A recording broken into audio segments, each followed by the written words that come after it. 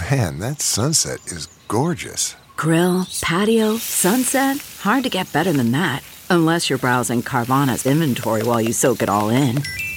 Oh, burger time. So sit back, get comfortable. Carvana's got thousands of cars under $20,000 just waiting for you. I could stay here forever. Carvana, where car buying meets comfort meets convenience. Download the app or visit Carvana.com today. Okay, picture this. It's Friday afternoon when a thought hits you. I can spend another weekend doing the same old whatever, or I can hop into my all-new Hyundai Santa Fe and hit the road. With available H-Track all-wheel drive and 3-row seating, my whole family can head deep into the wild. Conquer the weekend in the all-new Hyundai Santa Fe. Visit HyundaiUSA.com or call 562-314-4603 for more details.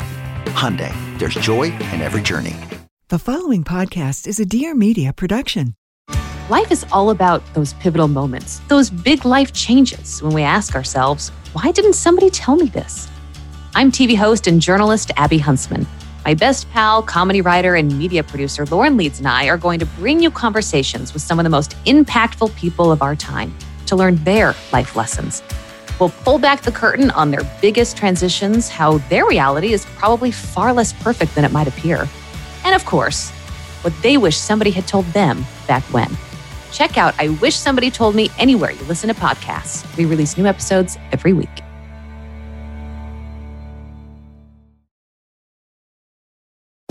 Welcome back to another episode of the Career Contessa podcast, your shortcut to being more fulfilled, healthy, and successful at work.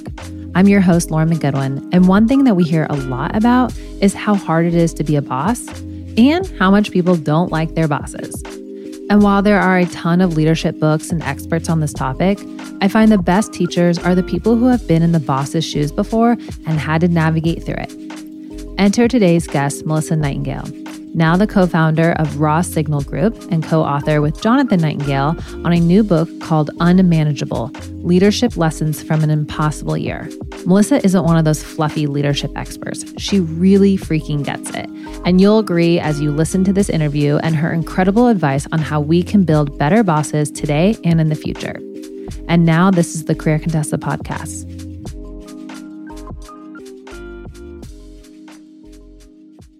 It might be a new year, but one thing that is not new is bad bosses at work. Enter Melissa Nightingale, co-founder of Raw Signal Group, a best-selling author with Unmanageable being her most recent, and an expert on management and leadership. Melissa, welcome to the show.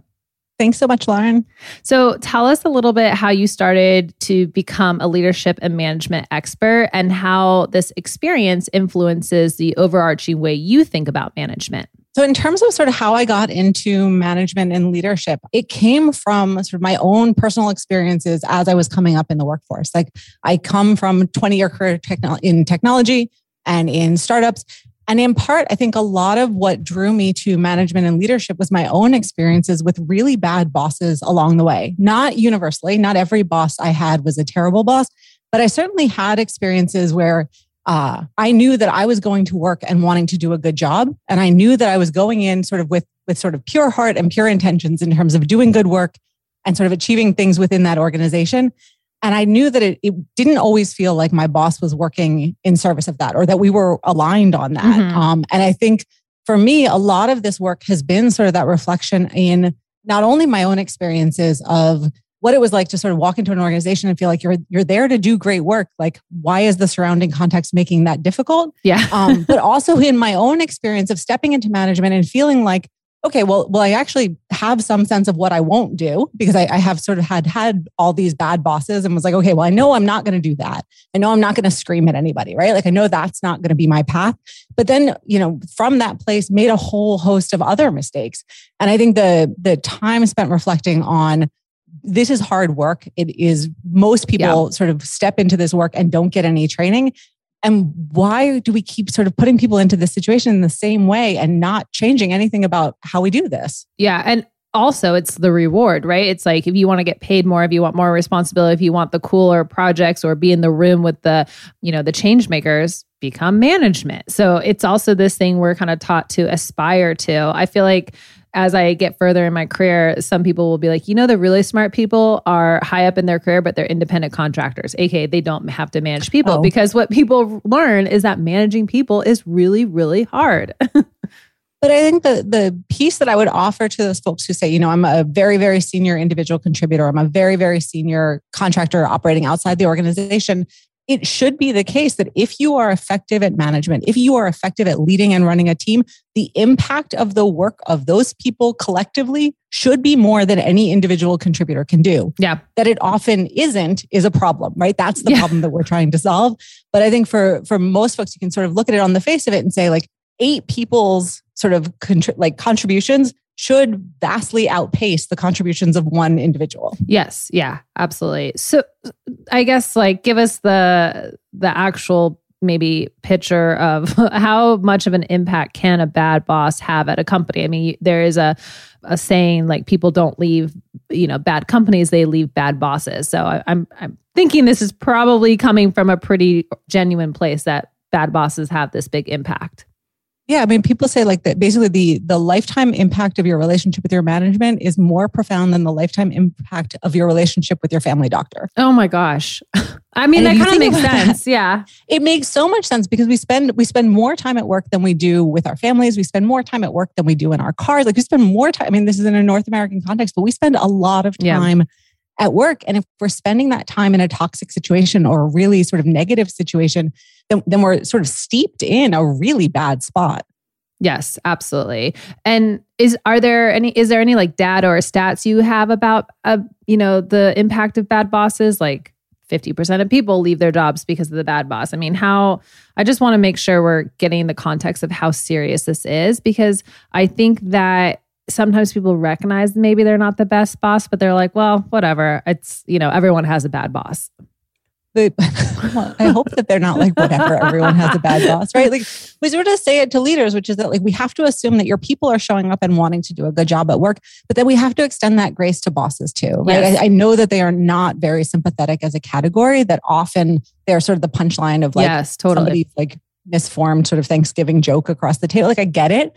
But if we sort of assume that those folks are also trying to do a good job, then, we should fire the people who are actively trying to do a bad job, right? Mm-hmm. If someone's showing up in your organization, both from an individual contributor level and from a boss level, if they're showing up and actively doing harm, fire those people, right? You don't want them. But if they are trying to do a good job and failing to do a good job, well, one of the things is maybe it's a skills gap, right? And for so many bosses, it really sort of is the fact that we've gotten no training at all. Yes. But in terms of your question of how do you quantify it? When we're talking to leaders, one of the things that we tell them is basically, if you through the course of your management lose someone on your team that you didn't intend to lose, right? We talk about planned turnover and unplanned turnover. Mm-hmm. If you turn over somebody that you did not intend to turn over, you have to do a quick calculation in your head of 1.5 times that person's annual salary.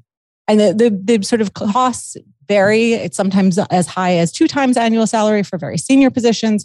But if you're sort of just trying to quickly quantify, back of napkin math, how much does it cost if I turn somebody over because I wasn't paying attention in their last one-on-one, or I failed to have one-on-ones with them and they got another job offer and they quickly took that phone call and left the organization.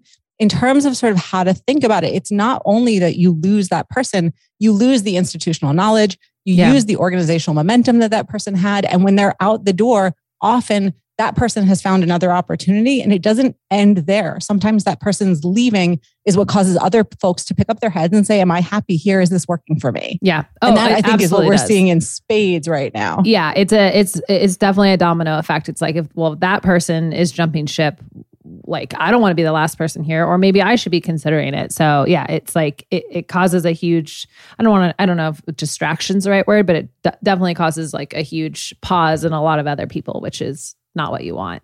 And Lauren, I know you've got a tech background too, but when we're talking about sort of highly technical skills and highly technical teams, often what happens is that one person will leave and then go to another organization. And when you leave, right, you leave a fast growing organization and you go to a fast growing organization, one of your first mandates in that fast growing organization is to build out your team. Yep. Oh, totally.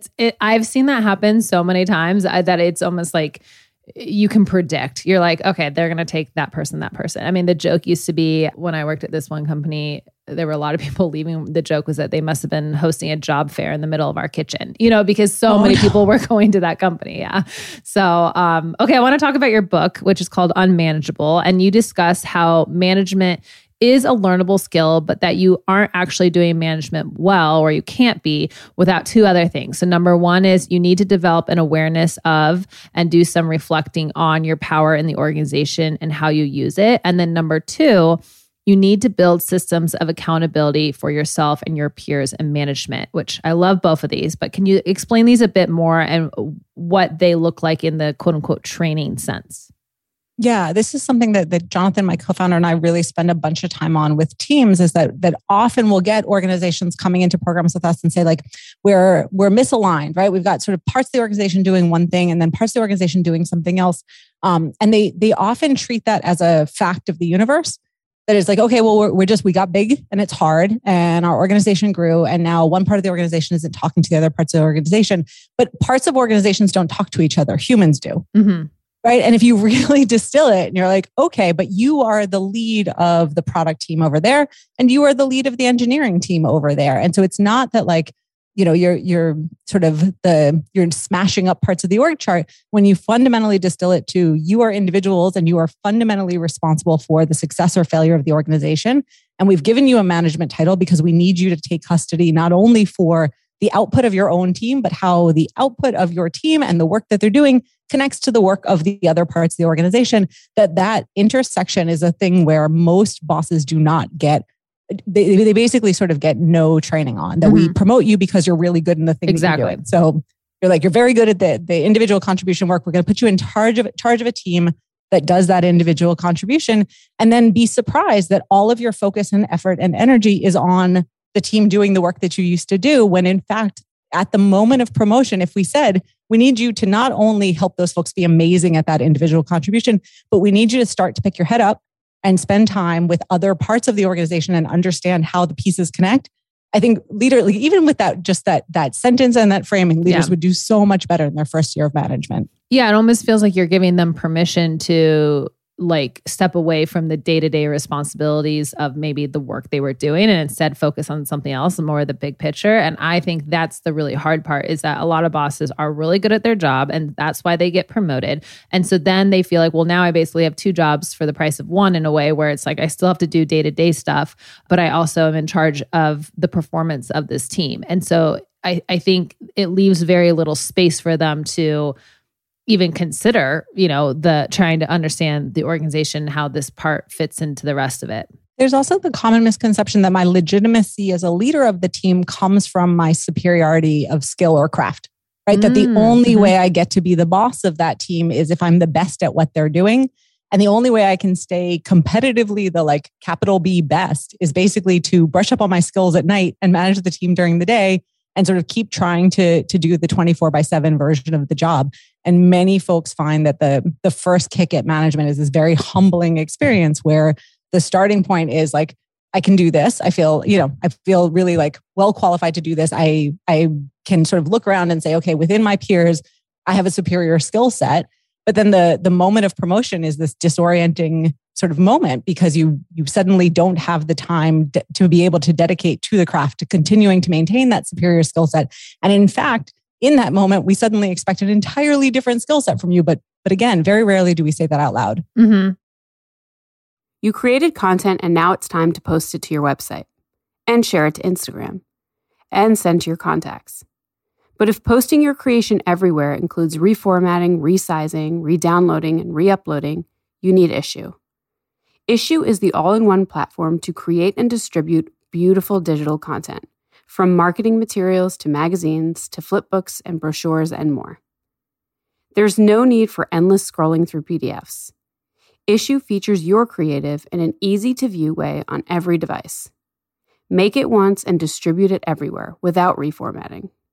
Your content is already optimized for engagement and ready to share. What used to take hours will only take you minutes.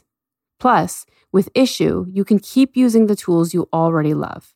Issuu works seamlessly with tools like Canva, Dropbox, and InDesign, so your workflow will be optimized and not interrupted.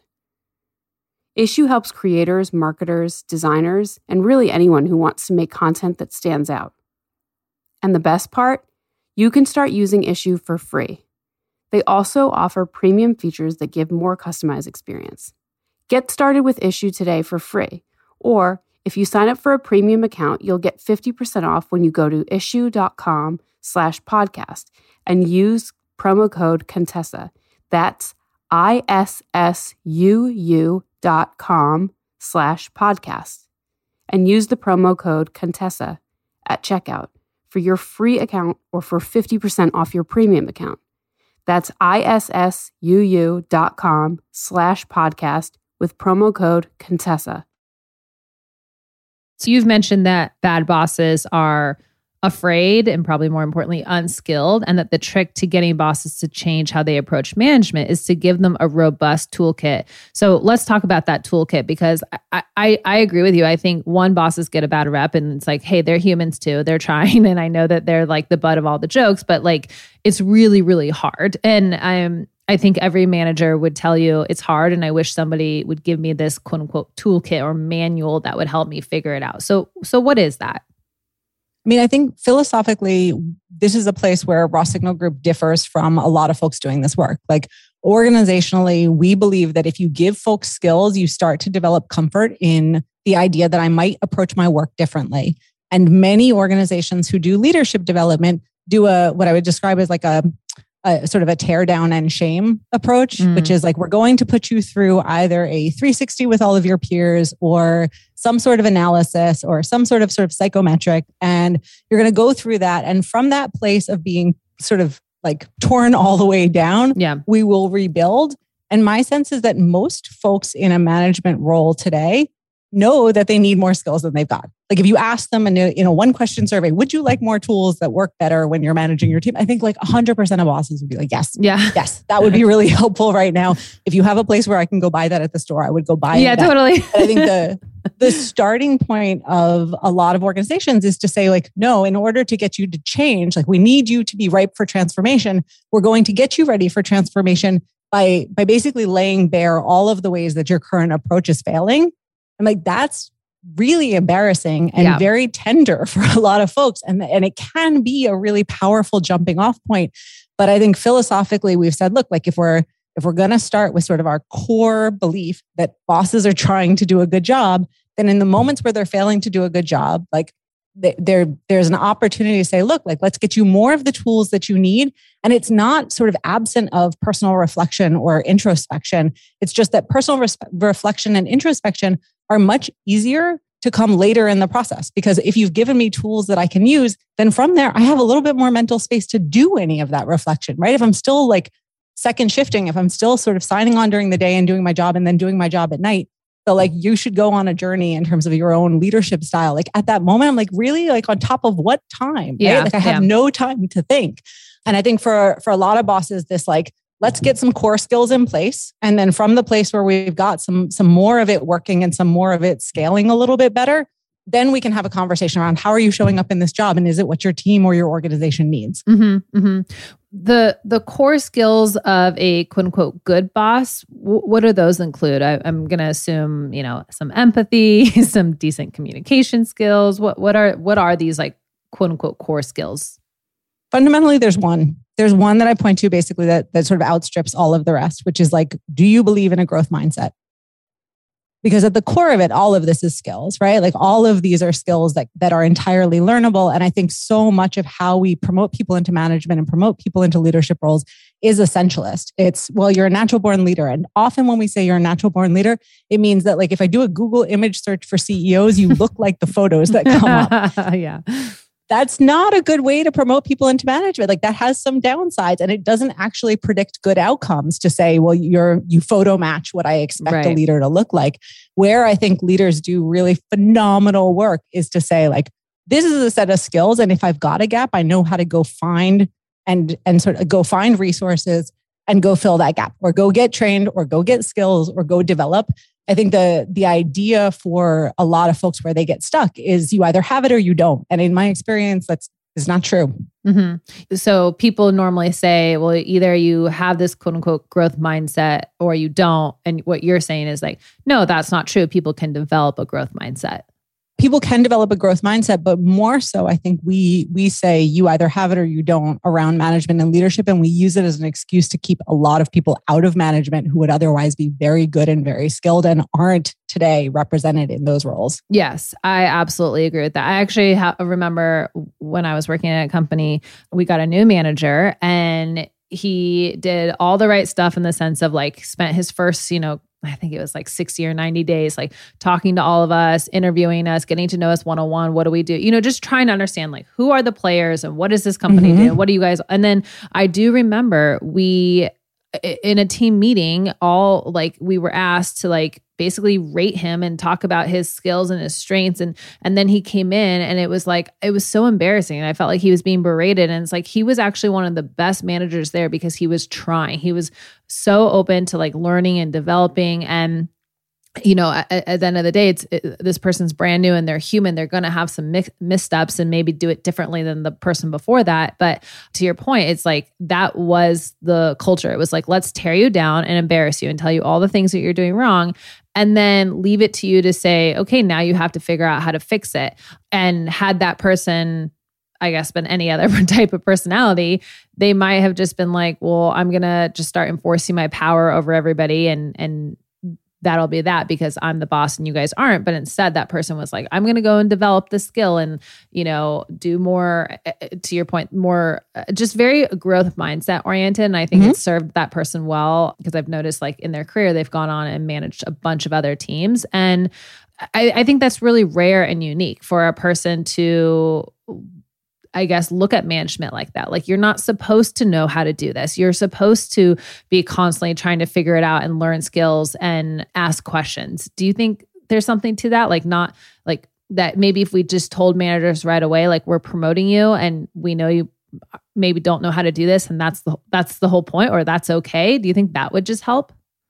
I think this is a thing that we're seeing shift in mass right now, at least in tech organizations, right? At least in startup, we're seeing more folks at the moment of promotion negotiate in that they need skills development as part of that promotion. And I feel like the folks who are getting promoted today are so much smarter than I was at that time. Like at the time of my promotion, when I stepped into people management, I wish I had said, this is a different role and I need some training in order to be good at it. But I didn't say that. I didn't know to say that, but I also just like, it didn't occur to me that was a thing that you could say to an employer and have them step into. And I think now it's really different. And I think there are sort of many cultural aspects and elements in terms of the workforce that are shifting in terms of, employees doing a better job of recognizing the power that they have in, discrete negotiations along the way, not just the one when they come into the opportunity or into the job, in part because I think there's just so much more information out there. But I think that is the thing for sure that I have seen shift and I am so heartened to see that shift. Mm-hmm. I am too. And I totally agree. It's like, when you take on a different role, remind yourself that you can negotiate just like people always think, when we think of negotiation, I think we immediately think of salary, but you can negotiate for things like leadership training. I'm curious, besides, obviously there's your group that does leadership training. What are some other, for a company that's maybe has like a much smaller budget or someone who's just like, I want to do some ongoing development. What are some of your favorite resources for leadership training? Ooh, I love that. We, for a long time, I'd say when we were still able to host in person, our team hosted mental health first aid in our space in Toronto. But if you have listeners who are listening from New York City actually has a wonderful program where they teach mental health first aid to organizations. And it's free for, like, if you have no budget, it's free for your organization. All you have to do is fill out a form on the website. And I guess in the before times, they would come to your office. I don't know whether they're doing it virtually now. But in terms of sort of the types of things where bosses are often caught flat-footed because they are underprepared and ill-equipped, particularly in the last 2 years, we have asked bosses to step into a number of scenarios where they have not previously been asked to sort of step forward. And again, like, that is a place where, not because going through mental health first aid will make you a therapist, it will not. It is not sort of that type of training. But in terms of sort of the emergency situations, being able to sort of have a grounding and an understanding of what you can do to be helpful in a situation and what you can do to make a situation worse means that a lot more bosses are sort of stepping into those situations more confidently. Mm-hmm. Yeah, I think that's fantastic. And the first time you as a boss get an email about something related to mental health, it's really scary. And you do pause and you're like, what am I supposed to say? What is the right thing? And again, people have to remember, it's just like parenting doesn't come with a manual. Like being a boss doesn't come with a manual, especially being a boss during a pandemic, which is, to your point, what's happened over the last few years. Yeah. And I think it's one where your instincts are likely to be wrong. Yes. And it's sort of another situation where many of the things that you would do in that situation to try and be helpful are actually incredibly harmful. And so it is a place where we have seen organizations just sort of pick it up and run with it, where it is not particularly expensive training. It's just incredibly valuable training. Mm-hmm. So that's called mental health first aid. Yep. Okay. And I guess, lucky me at Career Contessa, I get to have access to like one-on-one conversations, or a lot of people will DM us or email us about their challenges. And I have to say that the hate for bosses and the number of people who are considering quitting and the toxic workplaces, it's like, I don't know if this year is like particularly high because more people feel like maybe they're starting to recognize this more, but I feel like there are a lot of people out there who are saying, I hate my boss and I want to quit, and I'm really afraid of, ending up in this situation again. What advice would you give to someone who is in that situation right now? Toxic workplace, hates their boss, considering quitting. Is there a way for them to fix this or find a good boss in the future? Or what are some things they can do to filter through this decision-making process? I love this question because I think a lot of folks really do sort of sit in that spot for a long time, trying to figure out what, if anything, they could do. And also having real fear and concern that if I switch jobs, am I just ending up in the same, like basically different organization, same boss type? And so one thing that I would say is that any upfront work you can do, and this is going to sound silly, but spending time on what specifically about that boss is making you bananas. Mm-hmm. When if you sort of have to sit there and just like fully do all the like rage exploration. Some folks are journalers, some folks are not, but like doing the interior work of like what specific behaviors are the things that are really not vibing for you. Because often for folks, when there's a leader that where you are like diametrically opposed, where you're just sort of like not quite like combative, but in a friction-full way in your work. One is it is a high likelihood that you will find that personality again somewhere in your work, right? Like it may not be that person exactly, although sometimes it is, right? Like sometimes you work in an industry where it is small and the likelihood that person will be a client in the future or will be like your boss's boss next time around. Like it happens. And so it is worth the time to be able to articulate, like, if I can hold in my head that this person is not just trying to make me unhappy at work. Sometimes they are. Again, like if you've got somebody like that, like get out, but spending time on what specifically isn't working about it and what question could you have asked in an interview process that would have given you an answer that would have indicated that this was the situation you're walking into. Mm-hmm. So if you have a micromanager, if you've got somebody who's like sitting right on top of your head, like questions like, where are there opportunities for growth in this role? Or where do you see this role sort of stepping into the next sort of spot in terms of accountability or responsibility? If they don't have an answer in the interview process, the answer is they haven't thought about it at all. And you've got a boss who's like very happy to sit on your head for a long time. Yeah. Yeah. That's really good advice. So as we wrap up, I'm just curious, what are you excited about for the future when it comes to management and bosses and the future of it? I know you mentioned before, people negotiating for leadership training, which I think that's a fantastic idea. What else are you excited about? I mean, I think we're all in this, like, we have transformation for free over the last 2 years. Like no one is sort of sitting at the end of 2021, heading into 2022, feeling like, gosh, like it's just sort of gotten boring. Like it's all just the same as it was. Yeah. I think that many of us have gotten that upheaval as like a little bit of a freebie. Even though it hasn't felt free, it has felt incredibly hard for a lot of folks.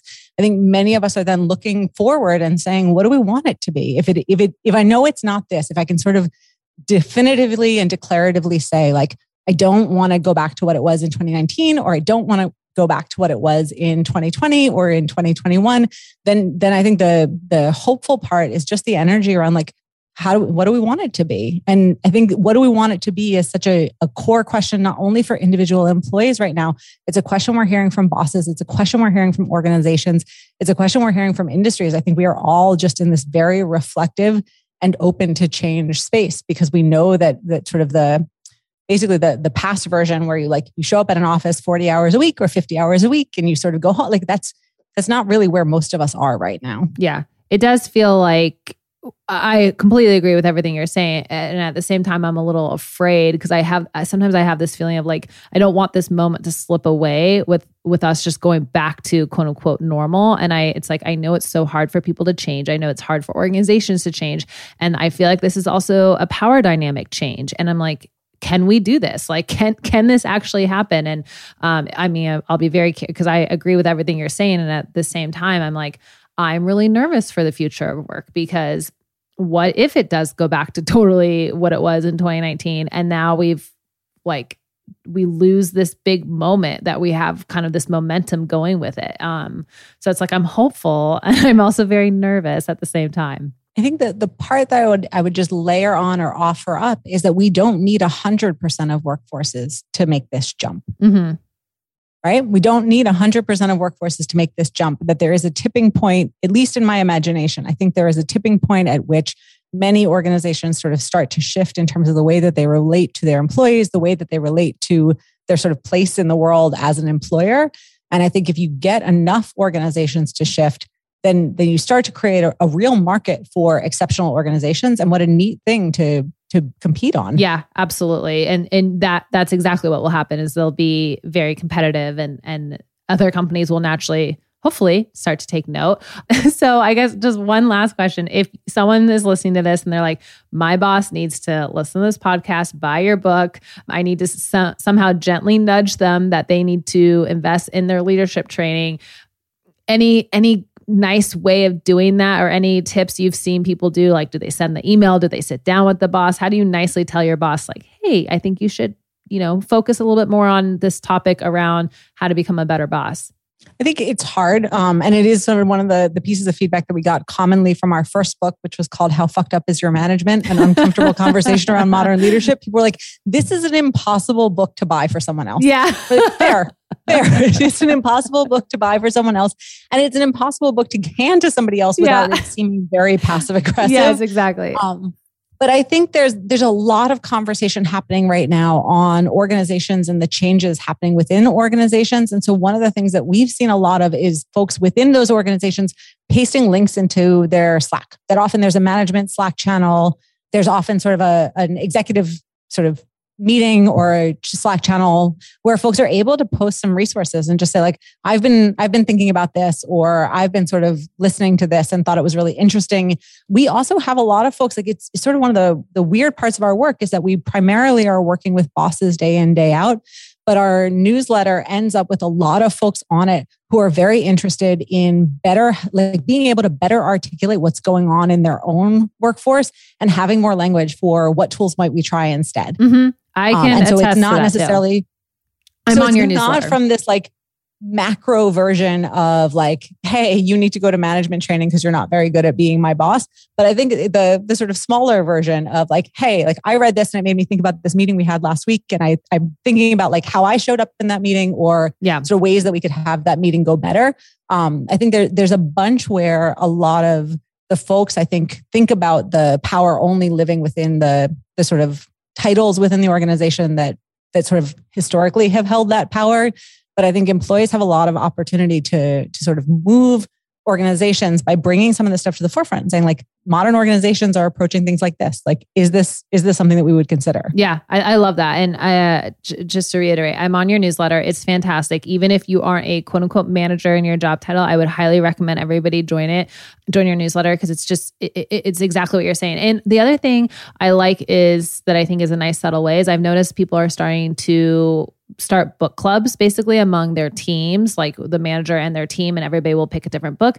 You could pick this book for your book club, or you could see if your department or team would be open to a monthly book club where, sometimes you read it, sometimes people don't, but you're at least there for the discussion. So I think these are all really, really good tips. Melissa, thank you so much for joining us today. Your book is Unmanageable. I'm going to link to the book, your website, which is Raw Signal Group, and the newsletter, so everyone can get those in the show notes.